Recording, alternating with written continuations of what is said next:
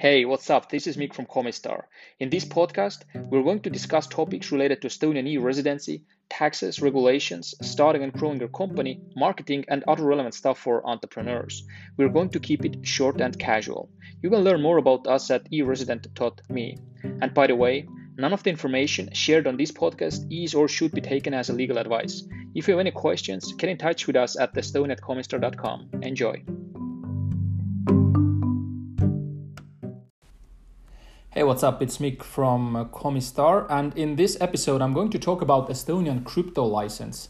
And helping our clients to obtain the Estonian crypto license has been by far one of the most popular services we have been offering in the last couple of years.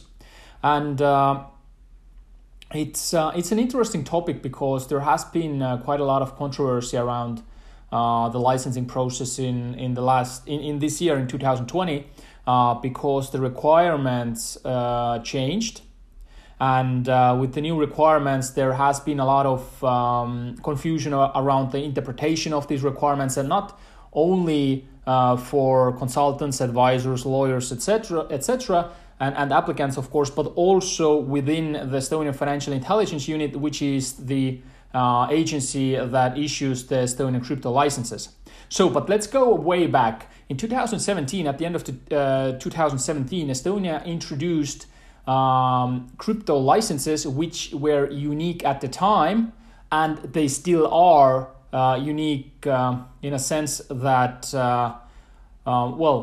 it's still the best option in Europe by far to obtain a crypto license and have some legal base for your crypto business. But now there are some countries that have their own crypto regulation where you have to obtain a license. For example, Germany has one, but it's far more complicated than it is in Estonia. While there are some countries that have some crypto regulation, Estonia is still the best and it's still the easiest. But with the recent regulatory changes, it's not as easy anymore.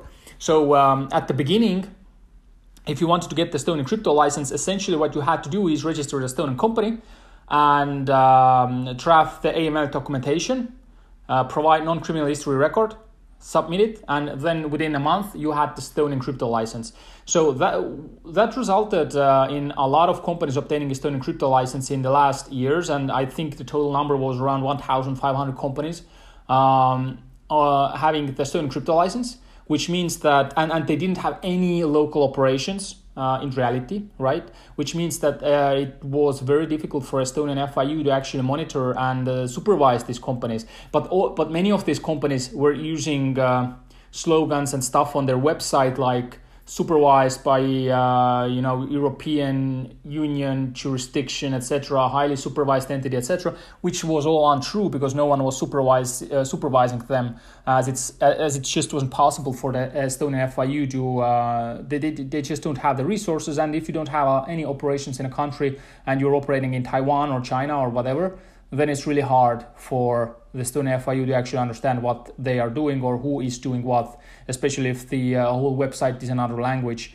So for that reason, Estonia changed the crypto regulations in 2020. Talks about changing the regulations started in 2019. And I have to be honest, at first we were against these changes because it was our core business. We were, biased, etc.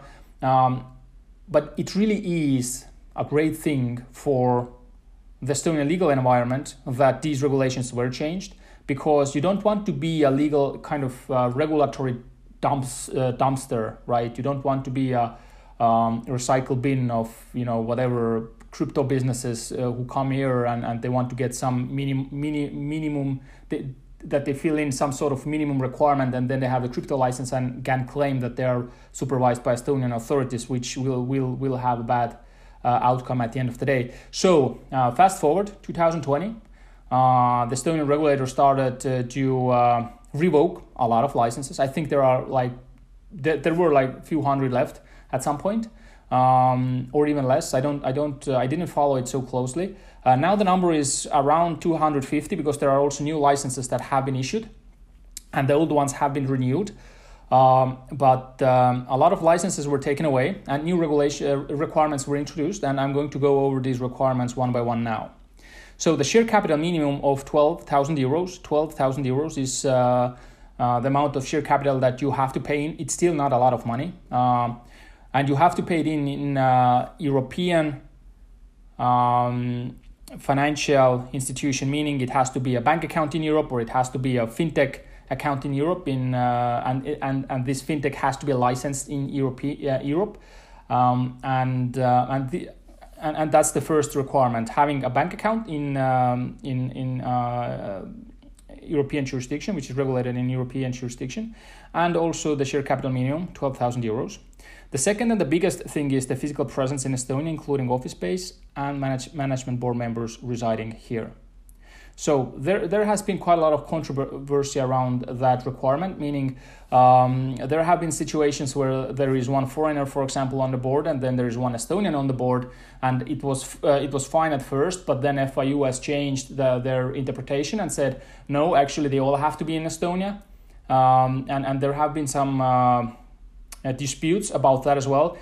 For now, they accept the situation where you have Estonian board member and you have another board member who might not live in Estonia, but it also has to be written in the Articles of Association that the liabilities and the actions of this board member are limited. So that it has to be clear that the board member who is residing in Estonia is managing the company. So essentially they want the company to be local, to be local in a sense that they would have local operations. So they would be able to supervise the company if something happens. They can actually come down to the office and talk to the people, or ask these people to come to the FIU for an interview and ask about the business. So that's what they require, and it's pretty standard requirement for any financial license, to be honest. It's just kind of weird that crypto license didn't have that requirement before, but now it exists. So essentially you need to have a board member that is residing in Estonia. You need to have an office in Estonia, and it has to be a real office, meaning it can't be a rented apartment where one room of the apartment is an office. They don't accept that. They did at first, but then they changed their interpretation and said, no, that doesn't work. You can't provide financial services out of your apartment, and it kind of makes sense. So our advice here is to always do everything that is needed as it is needed, and not try to find shortcuts, because it will fire back during the licensing process. So the next one is AML officer. AML, before the crypto exchanges also had to have AML officer, but there wasn't a requirement that this AML officer actually has to reside in Estonia, but now they do. So AML officer also has to reside in Estonia. Now, we do help with recruiting both board members and AML officers, but essentially these have to be people that understand the Estonian AML regulation, right?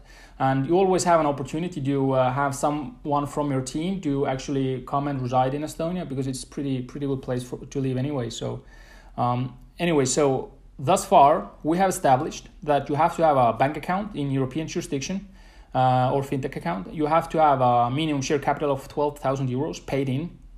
You need to have a physical presence here, including office, board member, and AML officer. And the next thing is that you need to provide non-criminal record extracts for all participants in the company, meaning also the shareholders. AML officer, board members, etc. Everybody has to provide their criminal history record, and of course there cannot be any criminal history. And also CVs and education information of all participants in the company is asked as well as part of the documentation.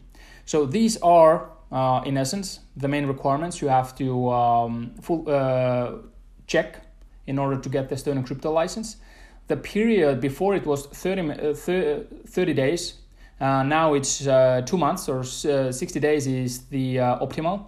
But our experience has shown that it's better to take into account 4 months or 120 days, because they are going to extend the licensing process, licensing period, if there is anything that they are requiring from you and you have to fulfill.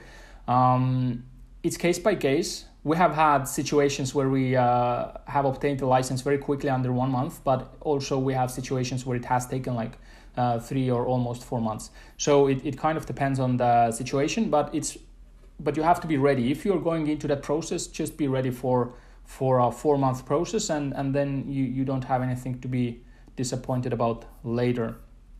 So what else? I think I've pretty much covered everything. And of course, you need to establish the Estonian company. You can do it with e-residency. And yeah, that's pretty much what you have to do. And of course, one thing I did forget is the AML documentation is still part of the licensing requirements. So and that's something we usually do for the clients. We draft the AML documentation of the company, which is thus far has always been as it has to be according to the FIU requirements. And that's pretty much it. And you have to take into account that you have to start your operations within the 6 months after getting the license. They will be making that check on you and asking whether you have started the business, because if you haven't, they will try to either pause or revoke the license, because for them it's a sign that you actually don't need a license. Why they do that, I don't know for sure, because they haven't told. They just tell it as I just explained, that well, if you don't do the business with the license, you don't need a license. But it's also because a lot of ICO companies back in 2017 and 2018 obtained the Estonian crypto license.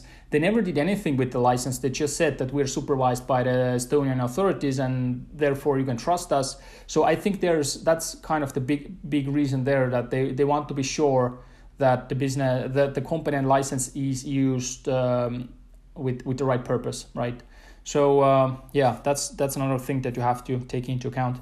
I think that's pretty much it. And if you need any help in obtaining the Estonian crypto license, I think we have now under the new regulations, and the new regulations took effect in March for the new applicants, and for the old applicants, they had to renew and renew the licensing documentation and set up their Estonian office, etc. by the 1st of July, if I remember correctly, 2020. So and we have now done more than 10 licenses under new regulations, which is a pretty good result considering that it's 2 to 4 month process. And we haven't had any declines, because we have really taken the concrete and strict kind of path with the clients, that if we are going to do that, then, or if you want to get the license, then you have to do everything as it's required. We're not going to do any shortcuts. Because there are some companies, to give you an example, who rent out their board member for your company. So you end up paying, like, let's say 500 euros per month, which is a very little money, because consider that 50% of that are usually taxes, salary taxes. So and they say to you, well, it's very cheap and it's very good option for you. But in reality, when the FIU receives an application and they see, okay, it's this board member again, it's this company renting out that board member again, he's also on the board of 15 other companies or 10 other companies, then that will be an issue, and it will affect the legitimacy of your whole application, because it's not believable for the FIU that this person is actually managing the company and this is the sole purpose of making those regulatory changes. So what we say that we're going to recruit a board member for you who will actually contribute to the company, who is capable of contributing to the company. Same for the AML officer. And if you're willing to do that and set up everything as it has to be set up, I would say that you won't have any problems of getting the license. But you do have to have some funds, because these are monthly upkeep costs that you will have to bear. So if you have very little funds, let's say you have 10,000 euros and you want to start a crypto business, then it's not for you. Estonian jurisdiction is not for you. You won't be able to get the license with that budget. And I do recommend to do everything, as I said, everything by the book. That's the easiest way to go. So that's it for today. If you have any questions, don't hesitate to get in touch with us. We have some pretty big players in the crypto industry as our clients as well, very known names, and I'm sure we can help you out. So yeah, that's it.